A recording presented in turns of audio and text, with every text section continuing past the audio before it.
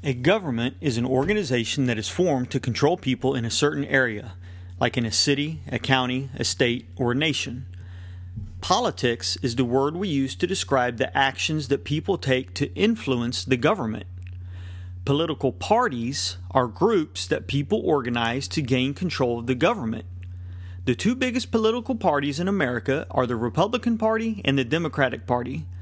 There are also smaller parties like the Libertarian, Green, Constitution, and Communist parties.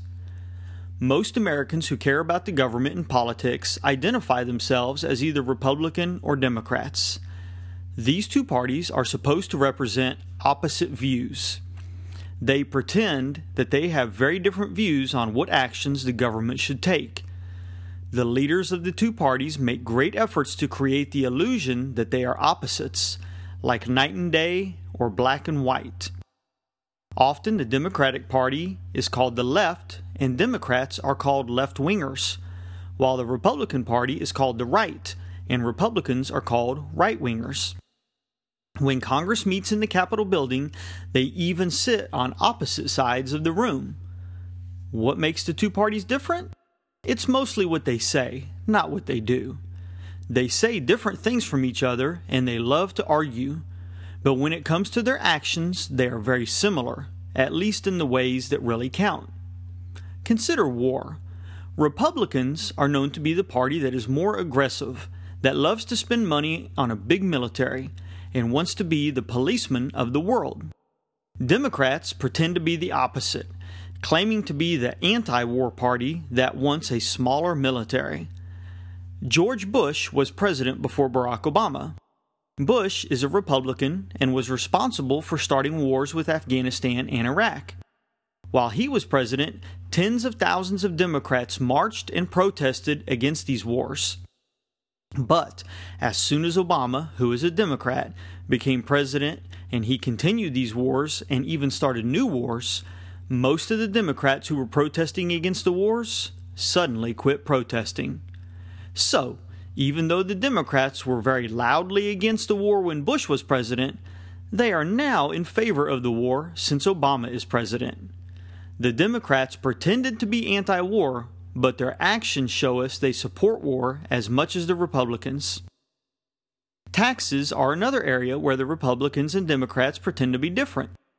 Democrats are known as the party that is in favor of taxing people who are well off so they can pay for a big government that will help the poor. Republicans are known as the party that is against taxes and that wants a smaller government that spends less money. But Republicans like to spend lots of money on having a big military and using it as a police force for the world. They also favor giving money to big banks and big businesses, which the Democrats have also done. Even though the Republicans accuse the Democrats of being in favor of big government and big spending, the truth is that they also want to spend lots of money, just on different things. Both parties want to borrow, print, and tax as much money as they can. They just have different ideas on what to spend it on. Another important area both parties agree on is having a bank called the Federal Reserve. The Federal Reserve is the national bank that has the power to print new money. Both the Democrats and the Republicans use the Federal Reserve to print new money to pay for their government programs. Republicans use the money to pay for planes, bombs, tanks, guns, and bullets for the military. Democrats use the money to pay for food, medicine, houses, and cell phones for people.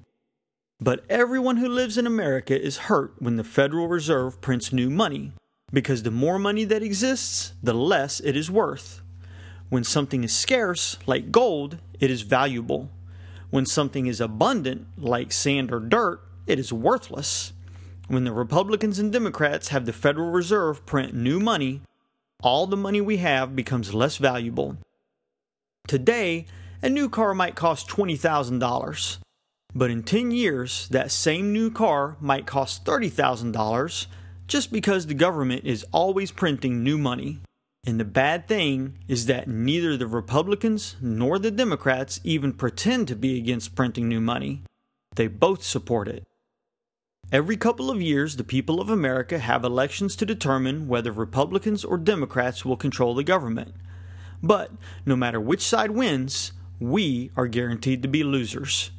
Whether Republicans or Democrats are in control, there will be more wars, more taxes, more money printed, more rules and regulations that hurt business, and more rights taken from us.